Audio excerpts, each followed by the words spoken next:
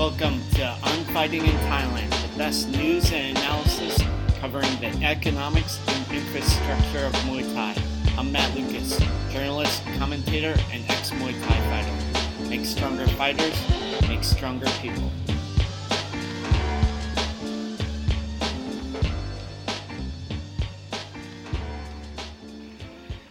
Today we will be talking to Andrew Allen of In Fight Style as part of our series on sponsorship. This is part 3 in the 4-part series.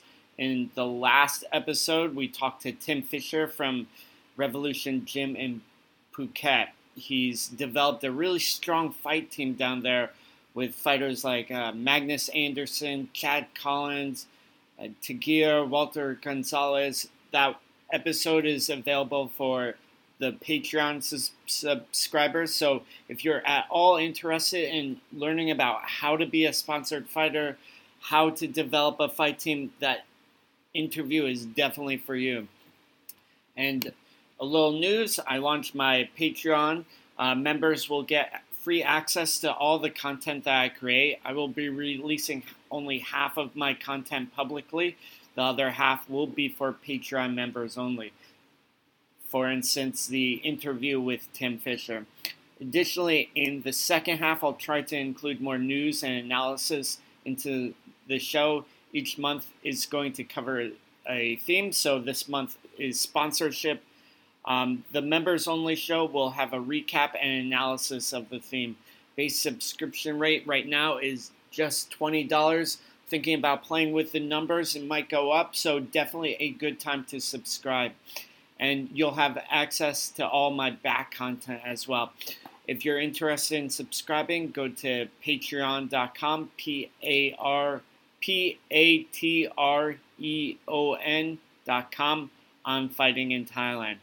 If you'd like to reach out to me, you can follow me on Instagram, MattLucasBKK, or email me at a.matt.lucas@gmail.com.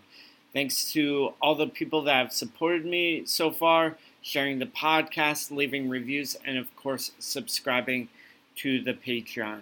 Thanks to Jeff Dohelio for making the beats for the show. Jeff is about to come out here to Thailand to produce his IFMA documentary. I'm very excited to see him. Also, thanks to Patrick Riviera, who has helped get this show started. Patrick is also coming out here as part of the USMF IFMA team. So I'm very excited to see the team perform out here in Bangkok this year.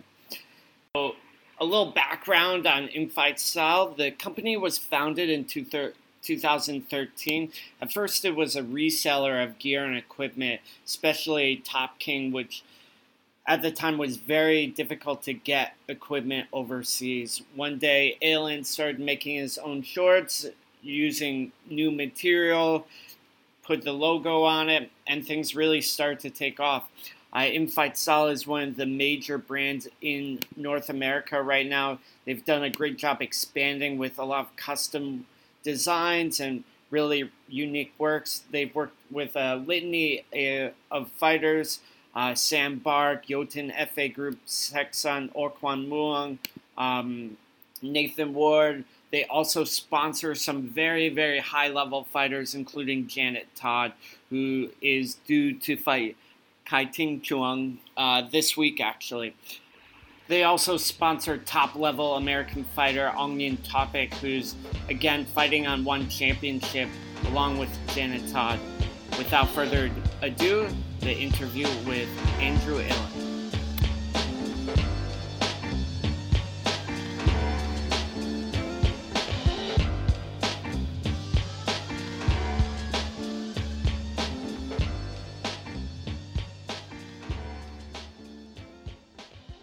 Hey, Andrew, thanks for coming on the show today. I really appreciate you coming on. How are you doing? Good, thanks. It's a privilege for you to have me. I don't usually do these type of things, so you're lucky. Consider yourself blessed. I consider myself blessed that you're my friend. Good answer. So let's just get right into it. When did you first realize that In Fight Style was a brand and something that would actually go somewhere? I don't have a specific time, but I guess when I realized it was a brand was kind of when the community was like the Muay Thai community was identifying with the products, and people were just excited about stuff I would post on Instagram or stuff we release. People would be excited about it, and I was surprised that that was the feedback that we were getting. So I kind of realized that at that point I could there was some kind of brand power or brand awareness internationally. So What sort of actions did the customers or the people in the community take? just, when they see your product, they get really excited, and then they remember your brand name. At that point, it was really early on, and there wasn't a lot of other brands, like North American Thai brands or whatever. It was the first, I guess. So I guess I was just surprised how people would follow the brand and stuff like that, and just excited about the product releases, things like that. I got into this not intending it to be a brand, but it kind of just went there, and then we found success with that. So I guess that's how it always goes with these things. Sort of like how I mentioned Quicksilver earlier. Why do you feel it is successful as a brand? It's a hard question to answer because obviously I have a different view of the brand than everybody else. So I think it's like this horrible nightmare, that's causing me not to sleep and whatever. But I guess at that point there was nothing. It was kind of all traditional, old Thai products, shorts, gear and stuff. So I guess we kind of had like an updated outlook on Thai shorts, is what we started with. Like, we didn't have a lot of text all over the shorts, and it was just pretty kind of plain, but with unique materials and like prints and stuff like that. So I guess what it was, it was something that the industry was missing, I guess. Definitely one of the shorts I've noticed has been really popular lately is your floral flower designs. I have a pair, and anytime I wear them, people just fucking love them. Basically want to steal them off me. And it's a unique design, which I think is really appreciated by people. Yeah, so that's kind of what I meant when you said what do people identify with from, like, what do people like from the brand. So I think we made that short in 2013, late 2013, and then I just did a small run for fun. It got great feedback and really took off. So that became one of our top selling shorts. And anything with a floral print on it, right? And initially I didn't want to like overload the market with all these floral prints that kind of weren't really relevant to anything Muay Thai. But then you see Raja's success in the last 2 years with just spamming the industry, spamming the market with like low end floral prints, and how well that did. So something you've done with your brand and the company is positioning the shorts and your apparel with fighters. Why did you choose to do that, and when do you think you started doing that? When do we use fighters to market the product and stuff like that? I mean, it's a combat sports brand, so I figured that would be common sense. But I guess early on, like I said before, the industry really took off and there wasn't a lot of money in it. It was easier to work with like bigger names, so it was more within reach, But now those same fighters are getting paid like $1,000 USD, €1,000 a month, and stuff like that. So at that time, it just seemed like a organic way to market the product. Plus, I don't want to say the same cliche that all like people say, like made by fighters for fighters, blah blah blah. But I kind of was in the community, so I felt that would be a good way to market the products. Mm-hmm. What has your relationship been like with fighters and sort of sponsorship in the past? And like, is that something you are interested in? I know you have sponsored fighters or, sponsored athletes. What is that relationship like for you? Like, what is a normal arrangement for a sponsored athlete? And then how do you feel about the arrangement? And what are some of the pros and cons of it?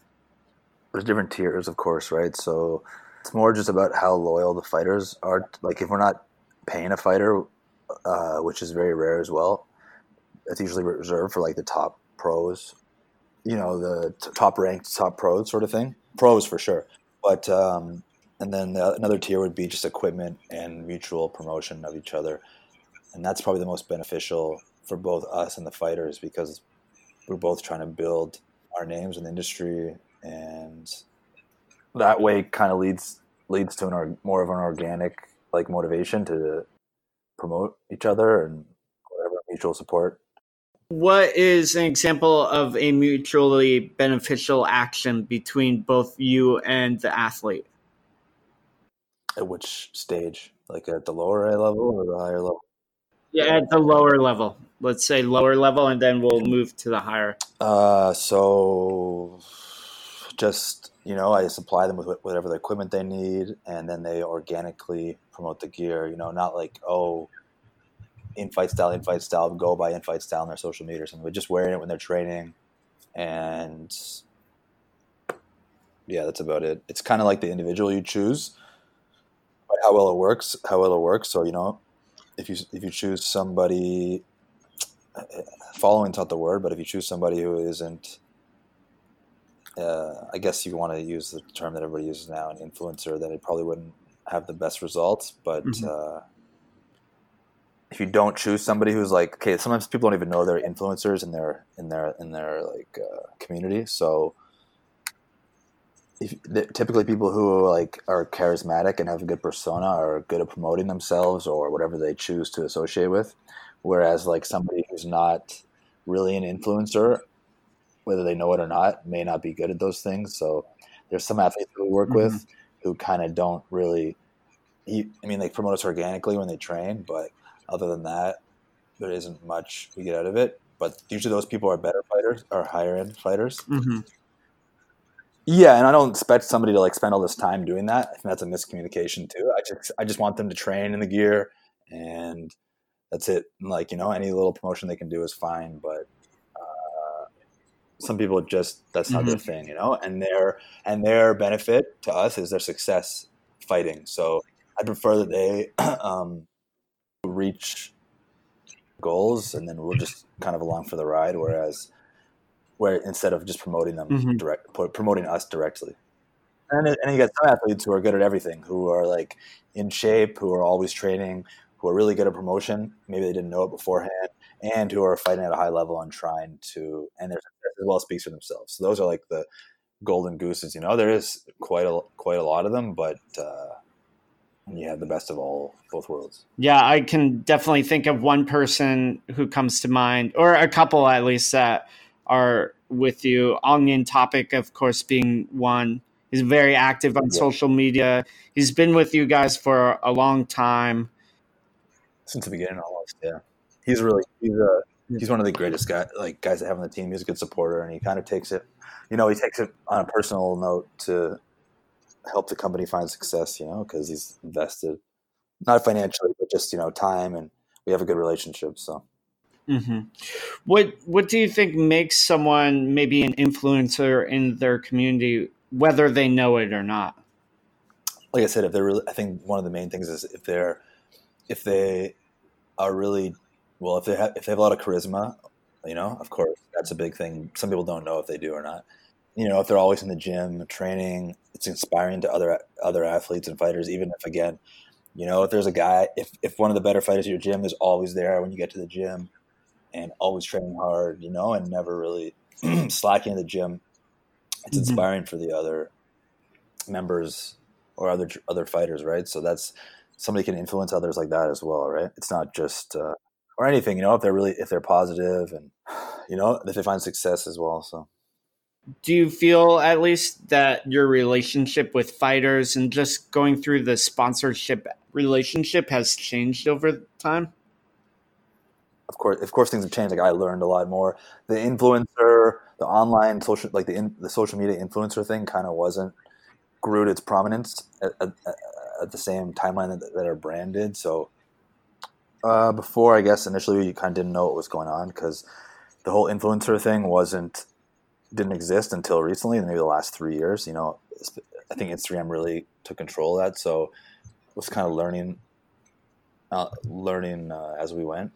But I think I'm just more organized and I know more what to ask from sponsored fighters, and I also have a better eye to choose the sponsored fighters, because you kind of see which fighters identify with which part of the market and how they can benefit your brand, etc. What are you looking for in a sponsored fighter? I know you said before that loyalty was very important. Yeah, it's important, but it's a two-way street, right? So you got to take care of the fighters just as well as they take care of you. But what am I looking for in sponsored fighters?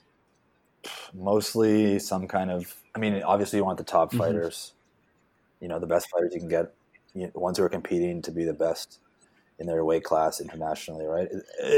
Like people who can fight on an international scale in Muay Thai are much better to be considered as influencers because they have larger reach, obviously, right? And usually, if they're international level fighters, then they have big goals, so they want to be the best in the world, not the best in the USA or the best in Europe or something like that. Do you get a lot of requests and people hitting you up to be sponsored? And what is that situation like? Yeah, I'm sure anybody with like a Muay Thai brand that has social media gets like hundreds of inundated with these requests. So some of them, are really professional with, all like a total profile with all their fight details. And I've gotten some that are like, hey mate, can I get a sponsorship? I don't want to use the gloves at the gym anymore, stuff like that. So, or people getting angry when you politely tell them that, when they don't fit your criteria and you politely tell them that it's not going to work, and they kind of get angry about it. Before, when we very first started sponsoring people, it was maybe 2013, 2014, and I think we started with some Americans, and we were getting like calls from Canadians complaining that why aren't we sponsoring their kids or whatever because we're a Canadian company. What is an example of a professional sponsorship proposal from an athlete? Kind of their background, their story, all their martial arts experience, all their fight records, their like aspirations and goals, stuff like that. And that's basically it. Do you look through their social media itself as well? Yeah, of course. But, like we scout a lot of people via social media, right? So, and you can kind of see them grow as well. And then you kind of reach out to them once you figure they're at a point where it would make sense for your brand to pick them up. So a lot of times you're also scouting for potential sponsored athletes, when you're, say, working at the TBAs, which I know is a huge deal for you every year, correct? Yeah, I don't know if we scout so much. Like, we're not walking around trying to figure out who's the next big thing. But, if there's somebody who's getting a lot of attention or, like I said, seems really charismatic or has like a strong persona, then obviously people that catches your eye. And if they have the skills as well, then that's a winning combo. Yeah. So you talked a bit about how influencer marketing grew at the same time as in-fight style. And so I was just wondering what specifically social media has done for you and your brand. I mean, it gave it a huge reach to everywhere in the world, and which means more eyes on the brand, which means it can grow faster, et cetera, et cetera. And that's the most positive aspect of it. And then Cool. How do you feel that social media has changed the landscape of the sport? It has a lot, of course, right? It's too bad that Muay Thai wasn't so established or so popular before the whole social media influencer craze became a thing, because you couldn't really tell the difference. But it definitely kind of created, like everybody says, these online fighters who don't, who are basically influencers but not really fighters, who fight to be influencers. I know a lot of people have spoken about that before in the past, but all the fancy pad work, but then they can't win a fight or lose to like lower level people, people they shouldn't be losing to. Sorry, what I meant was their videos would lead you to believe they wouldn't lose to lower level people, but in reality, they are lower level fighters. There's nothing wrong with that. There's nothing wrong with that. You just got to know your place, and not overstep your boundaries. There's definitely a place for that. You need those people, but you can't claim you're the best fighter or like trying to chase the number one spot if you're posting more than fighting or training, sort of thing. Or sorry, if your life revolves more around your social media than actually being successful and fighting a lot, So you feel in that way that these social media fighters are more or less here to stay, or you think it's just a phase in the sport? No, they're probably here to stay. I mean, they have their place. It's not all negative. Do you know what I mean? It's positive as well. It puts more eyes on the sport, which everybody wants, and it's still good for brands and stuff like that. We get like people trying to contact us, be sponsored, who never fought before, who are kind of, they have like 30, 40,000 followers online. And I don't think that's the best thing for us at this point, and we're not really interested in that if they're not a fighter, but they have their role, of course, right? Yeah, yeah. I mean, there's something to be said about those sort of people, just in terms of reach, or sometimes people aren't necessarily the best fighters, but can be very good in other ways. Ambassadors for the sport of sorts. Yeah, of course. So that's what I mean. So they're still really valuable. I mean, there's some ones that aren't good examples, and there's some ones that are good examples, right? So they definitely have their place, and it's a positive. I definitely feel like the people that are not as good at fighting should try and adjust their careers and sort of options and start looking at other directions. Like you could be a really popular referee or something like that, and still, have a big influence on the community. Yeah, or you could be a really popular trainer, who fights occasionally, but that's not their bread and butter. So maybe you're a trainer, and you have a lot of charisma, so you can influence and inspire all your clients, customers, or whoever that via that method, as opposed to being like the best fighter. Mm-hmm. So you've done some really great photo shoots in the past. What is that? What is your photo shoot process like?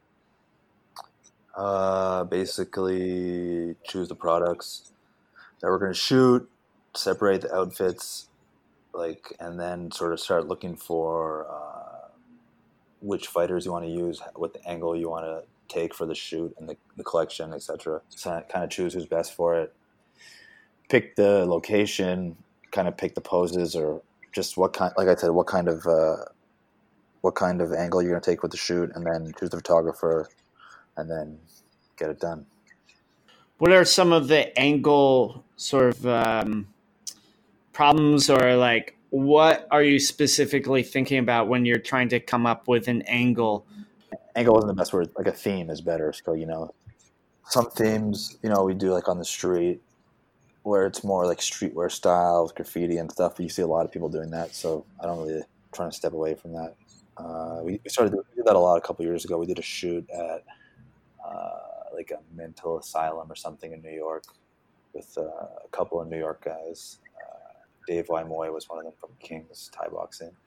And then we did a couple more like that over the years. And then we, obviously those more streetwear style and the organic like gym photo shoots are my personal favorite, but always trying to experiment with new stuff. I don't like beach shots or anything like that, but yeah, kind of gritty themes are the ones I prefer.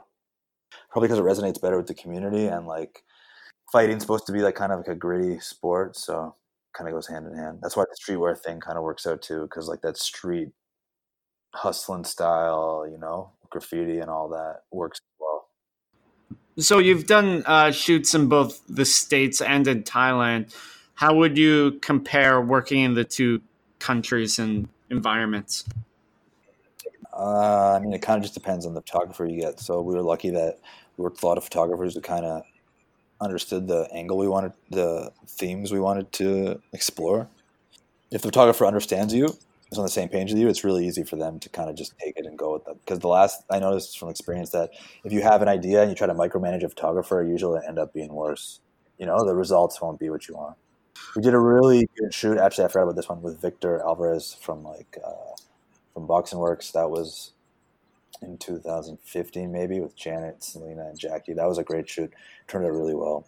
So he always kind of was on the same page as me, and he knew what I liked. After you work with a photographer for a couple shoots, you kind of understand each other a little more. So same with Tar. Tar kind of understands what I like now as well. So it's really easy to shoot with these kind of people when you build a relationship. For those that are unfamiliar, Tar is one of the leading action photographers out here in Thailand. He works not only for In-Fight Style, but also Max Muay Thai. So he's been doing some work with In-Fight Style recently. He did like the shoot with Nathan Ward. He did one with Yotin and Sam Bark. He's done quite a few now, right? Yeah, we have a couple coming up too this year. Waiting for the final products, but yeah, he's been great. So happy to work with him. He's kind of more of our exclusive photographer now. We're going to be working with him uh, more so than anyone else going forward. Yeah, that's good. You guys can really develop together as well, hopefully.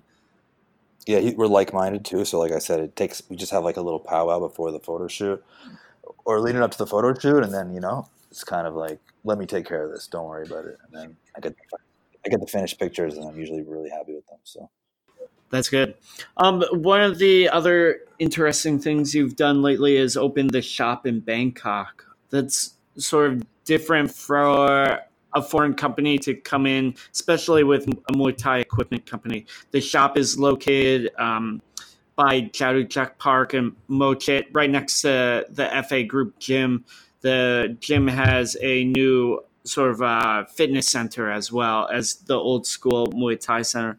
What was that process like? What is it like having a shop in Thailand, especially a brick and mortar shop? worked out pretty well. It was pretty ideal to have that in Thailand, especially because it's harder for a shop like that to exist overseas or North America. For one thing, there's less active people training Muay Thai, etc. And there's so many foreigners going through Bangkok and Thailand in general. Who the reason that most people visit, well, not most, but a big reason that many people visit Thailand now is just to do Muay Thai, right? So it's ideal to have a shop right in the home base for Muay Thai internationally, especially in Mm-hmm. Bangkok, where kind of everybody has to go through, even to go to north or south. So it worked out well. And setting up the shop was ideal because I was lucky that where I'm at. The G Up from FA Group is very organized and professional, so it made things go a lot smoother. And a lot of those other issues that you'd hear in the past about setting up businesses overseas, etc., and with ties was kind of negated by working with her because she has international experience as well. So it worked out really well. Again, for those not familiar, Jip is the manager basically of FA Group and has done a lot for the gym in the last couple of years. And you've been affiliated with FA Group for quite some time, correct? Yeah, even before you were part of FA Group, so maybe again 2013, late 2013, 2000, late 2013, early 2014. I started there around 2016 or so. I can't 2015, 16. Yeah, so I think we were working about a year before you came on board. Give or take. So, what is it like, sort of having a sponsored gym and being affiliated with a gym out here in Thailand? I mean, it's great for the brand. Obviously, it makes things really Hmm. authentic. That's why a lot of these other brands are trying to chase opening a gym or sponsoring a gym in Thailand. Like Bad Boy, for example. Do they still have their Bangkok gym? I don't know. I haven't even heard of Bad Boy in a long time, to be honest. Yeah, that's just a good example of like these brands trying to open up training centers or shops in Bangkok to seem legitimate or authentic, I should say.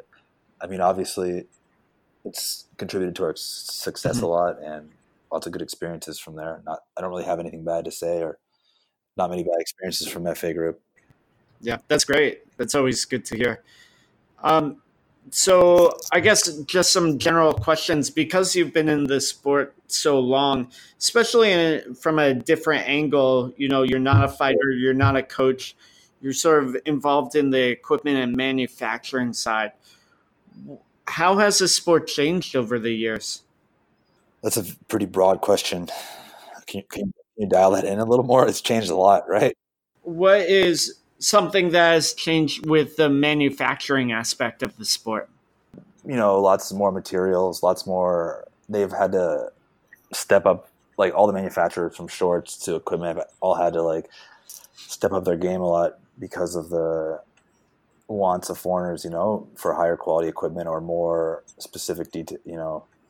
When we first started, it was impossible to order overseas, like custom shorts, example. It was really hard to order Thai stuff overseas. That's one of the reasons. That's one of the things that contributed to our success. Was being one of the first companies that had like a line to order from Thailand directly, while not being in Thailand, right? But now there's so many. There's like before there was like three or four short shops that were worth working with, and now there's like tons. Anybody can order off Facebook or Instagram. I mean, it's not the best, it's almost like a Pakistan version of Thai factories. So it's not like the best quality or whatever, but they exist now. So anybody with $300, $400 in their pocket can start like a Muay Thai brand in quotes, and make an Instagram account. And then all of a sudden they have a Muay Thai brand and etc. So that's one of the big differences I changed. And another change I noticed was the Thai factories were forced to step up their game as far as production goes. So they had to learn how to do more complicated things, use different materials, especially to compete with like overseas manufacturing like China and Pakistan, because their prices are notoriously much lower than Thailand, and their quality is also notoriously much lower. But you can find good factories in both Pakistan and China. So yeah, Thailand had to adapt to the pricing, etc., to stay competitive, stuff like that. China and Pakistan are getting much better at matching the quality and everything of Thai-made products, but it's like a romance, to make Thai gear in Thailand. So it's like a romantic thing that everybody is kind of, that's the way it should be. Like that's the way that, like what other way would it be? I mean, other companies had success using Pakistan, etc., and China to make Muay Thai shorts, but in general, it's romanticized, right?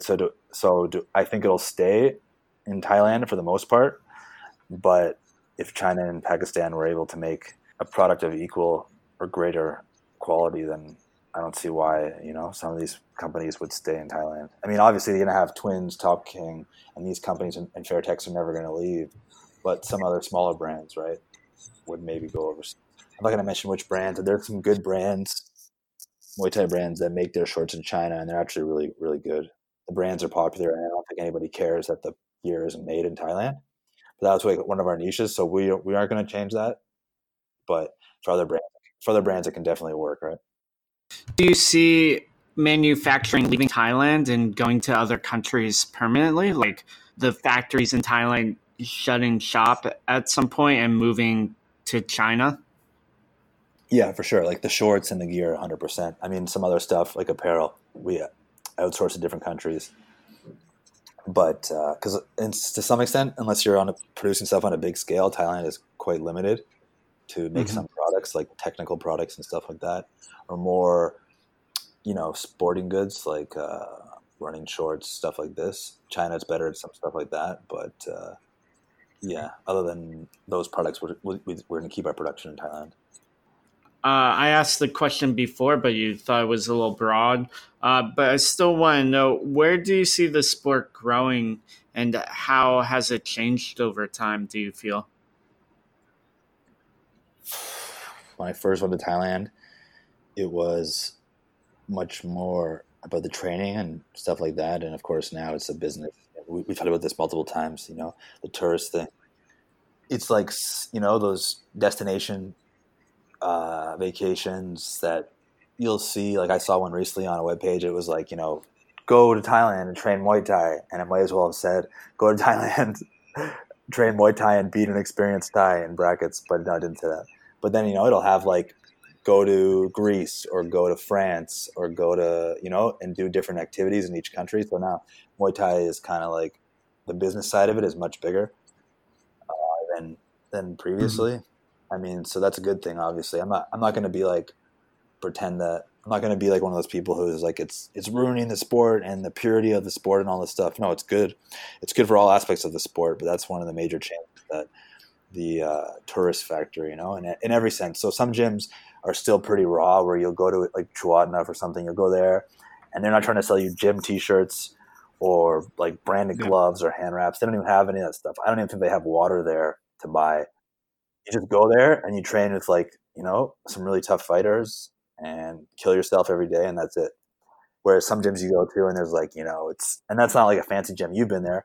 It's like tucked through alleyways. There's no sign. So like those are the gyms I prefer to train at. But there's definitely so many gyms now. There's fitness oriented gyms which are really popular now in Thailand. Like, Krudam is one of them, I guess. There's better examples. Legend, I think. Legend Thai boxing. Kong Sita is a good example. There's MTM Academy. Ploy's branch is actually oriented towards the fighters, but the other side of the company is fitness. They have two locations, one by Palm 4 and then another one at the street in Huaquang. There's also like those RCM gyms, or Jaron Tong has like a line of fitness gyms that are Muay Thai.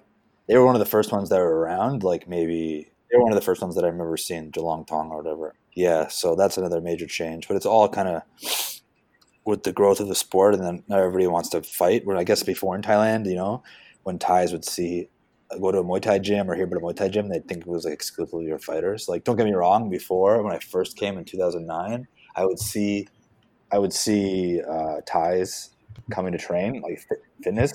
After class, they go to private sessions or whatever. But there was no gyms oriented to fitness aspect of Muay Thai. It was really just they just lived in the neighborhood and they would always see the gym, so they come and do some fitness stuff after hours. But now there's whole gyms that have classes similar to North American gyms. Where it's like a 9 o'clock class, 12 o'clock class, etc. So that's another major change. But just the growth of the sport, even in Thailand, but to kind of a different aspect, like I said, to accommodate foreigners more. That's got to be the biggest change that's influenced everything, because before they had their overseas pricing. For example, they had overseas pricing and they had like domestic pricing. So you get a cheaper price in Thailand if you bought, and if you ordered from overseas, you get a higher price. So now they caught on to that, obviously, maybe 4 years ago, and they raised other prices to mimic the overseas price, like the North American pricing, because obviously, there should be only one universal price for wholesale or retail products, right? Or, a universal price within reason, $5 or $10, variant here and there is fine. But yeah, so that's another change I noticed, at least from the business aspect. Definitely something we talk a lot about between the two of us is like the growing sports tourism aspect of Muay Thai. Obviously you mentioned it before, people going on prepackaged tours. Definitely one of the ways that a lot of gyms make money now is hosting sort of a guest fighter or someone that is sort of an influencer of some sort, and they bring in a bunch of people, or having camps of some sort to draw in more customers. You're referring to Kongsita specifically, no? That's what that sounds like. Small. Kongsita does that, Kongsita, and then other gyms like Sitsong Pinong, Bangkok has had like referee or not referee, but sort of coaches clinics there, maybe quarterly. They don't really advertise that well. Phuket Top Team has like a pad holders course down there, so obviously they have just a lot of foot traffic as a foreign gym. Of course, Master Tattoo's has, whatever snake oil he's selling for the week. So, but definitely, like I definitely see more foreigners coming out here as like sort of a package. Even if they're not coming out necessarily, like they're not necessarily going to Kongsita for like this camp. They're coming out for like this tourist experience. Yeah, I feel like, I went to Thailand and I fought Muay Thai and I won. It's like, check that off my bucket list, Then I got a Sakyan. Yeah, but hey, I have some Sakyan. I regret it. At least I went to a super traditional place, and they're not like real clean tattoos. So at least I have that. You're okay with your tattoos because they gave you a blood disease, basically. But yeah, I mean, I don't see anything wrong with this sports tourism aspect, especially with people. But like, like you were saying before, people need to be upfront about what is going on. Keep it in context, because yeah, like I don't think it's wrong, or is there anything wrong with the Thais side of doing it. But when you beat like a fat guy by a mysterious like jab knockout in the first or fourth round at one of these infamous stadiums, I don't know if that's something to like celebrate about too much, But at the same time, I don't. It's not like you shouldn't be putting people down about that. But like, yeah, you got to take it in context, right? Like if your trainers are like, good job, you beat a Thai who has 200 fights, and it's your like first 10 fights, probably that wasn't so legit. Yeah, I mean, when I always sort of rank people by how much they're getting paid and where they're fighting, I think that's a little bit better of a contextual clue. If you're making less than 5,000 baht, they're probably going to be a soft opponent. Give or take, though, right? Like one of the infamous stadiums is what is it? Taipei in Chiang Mai, the one in the bar. What's that one called? Like I've seen some legit fights there. I've seen quite a bit of legit fights, even with outer shape Thai guys, but like fighting pretty high level overseas fighters. But like, and then I've also seen the infamous multiple first round jab, fourth round jab knockouts. Yeah. Yeah, I mean, I don't think like money is always a great indicator, but sometimes it can give you a little bit of a clue, especially if you haven't been around there or you don't know who these people are. Yeah, for sure. I mean, like I said, it's not like you have a choice. It's not like you're like, okay, I want a fake fight or something like that, but you get them. Yeah. And if you're experienced, you probably understand that something was fishy about the fight. That's all. Yeah. I mean, I don't mind a fake fighter too, just to pad my record along with pad my stomach, pad my ego. Like I can definitely understand it. Yeah, for sure. I mean, and like I said, it's nothing wrong. The Thais aren't doing anything wrong. They're just capitalizing on like the market. They're growing with the business, with the industry, right? But don't over celebrate. That's the point of this conversation. So now we'll go into the next section of the show, Pick a Fight, in which me and my guests discuss an upcoming bout. We sort of analyze it, make our picks, and then hopefully in the next show we can go over it. Last time I did the show, I picked Janet Todd versus Kai Ching, which is happening on One Championship soon. One Championship, for anyone that doesn't know, is having some of the best matchups coming up. And one that you wanted to talk about was the Pet Morcott Petrosian headliner, which is on July 12th. It's also the same card as the Janet Todd Kai Ching bout. So what's your prediction for the fight? Why are you interested in this fight, Andrew? I've been a fan of Petrosian a long time. Just his style, technical, super high IQ. Even if you don't understand the first couple times you watch his fights, but it was interesting to see that clash of styles with pretty traditional as it gets, like Muay Thai fighter currently relevant to stadiums, or at least the Pechandi shows, fight a kickboxer of that level, right? And then especially to see Pech Morcott beat Petrosian in that fashion, which is, do you think he won or not? To me, I thought Pet Morcott won according to the rules that he was given. And I thought he won clearly. I understand when people are like, oh, he didn't win by kickboxing rules, but all the one officials gave him the win.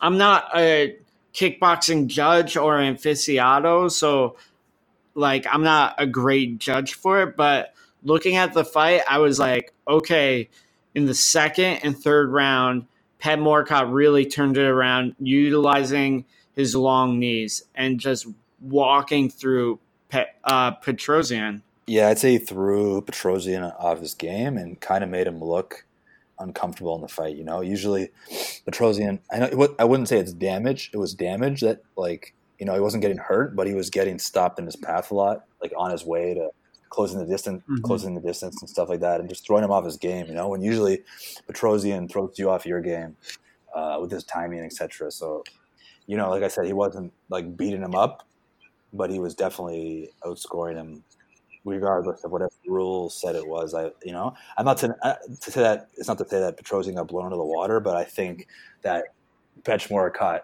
did enough to win that fight. Being a Petrosian fan, like I didn't think it was a robbery by any means. Either way, it could have gone either way. It was a pretty close fight, really. Yeah, you could definitely see Petrosian off his game a little bit. Maybe it was because he was so tall. Pech Morcott was so tall, or hasn't fought a traditional Thai fighter trying to adapt to kickboxing rules in a long time. When I think the last one probably was, who was the last like top? He fought a Petchendy guy before that, right? And beat him pretty handily. Yeah, who did he fight? A Petchendy guy. I can't remember. He fought Joe Nottawa and he demolished Joe. That was like it's pretty classic Petrosian style. I think if Petrosian fights Joe again, it won't necessarily look the same though. I don't either, but I think that Joe is more of a rangy fighter and he's kind of like more of a striker, where Petchmorakot is obviously a clincher, clearly. I think one of the smart things that Petchmorakot did is like he was fighting at range at first, and then he realized this is not working. I have to rough up Petrosian, and I think against smart fighters, you can't play a timing game. You can't try and outthink them. You have to make it like a dirty fight where they can't think. And usually Petrosian can take full advantage of that and just make you look stupid. But Petrosian's all about timing, and so are the Thais. When you when you like tech spar the Thai, you really understand that it's all about timing. So I think that threw Petrosian off as well, right? And like I said, maybe he's fought some, higher level Thais in his career, but not one who was like this relevant to the stadium fights. Like Petchmorakot fought in stadiums just before he signed to ONE, right? That he was exclusively fighting in stadiums, right? So that's one thing that ONE is doing that's really good, is getting, like Rodtang was ranked at both stadiums, or just Raja? I'm not sure, to be honest, but Rodtang is fighting at the stadiums in between his ONE championship fights. He's still super relevant. Exactly. So I've never seen a promotion do that before, which is a big deal. So what do you think is going to happen in this rematch? I have no idea. I didn't really have an idea before. Like, how could you really, after the last fight? I mean, Petrosian's going to have studied Petchmorakot and probably has some kind of game plan. But then, Petchmorakot surprised a lot of people last time with actually being able to execute his game plan to win. So who knows? But, obviously both sides are super amped up about this fight, and the stakes are higher just because of the public, backlash after the overturning the decision, which was kind of weird. Yeah, there's always these random things that that ruin a good promotion. And the promotion is seemingly perfect, and then it wasn't the weirdest thing ever, but it was to have a decision overturned is like, I don't know. I'm pretty sure that that's not looked upon well. Yeah. I mean, I feel generally it's unprecedented. Like most promotions don't change their decisions. There's been way worse robberies, and I know it's a different sport, but let's say UFC. There's been some terrible robberies that there was never even any idea of overturning the decision. So yeah, when a decision's overturned, it's interesting to see the fallout afterwards. Yeah, for me, I really don't know which way this rematch is going to go. I could really see either guy taking it at this point. A big part of me wants Petchmorakot to win, though. Yeah, but that's more like the underdog story, right? Like, I guess you're not a big Petrosian fan, and you're. Yeah, I mean, I like Petrosian. I've always liked him, but I'm not like he's the god of fucking striking,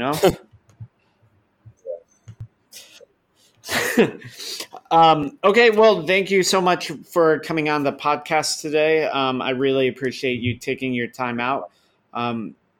Hopefully I'll get to see you out here soon. You should be out here for the IFMAs, correct?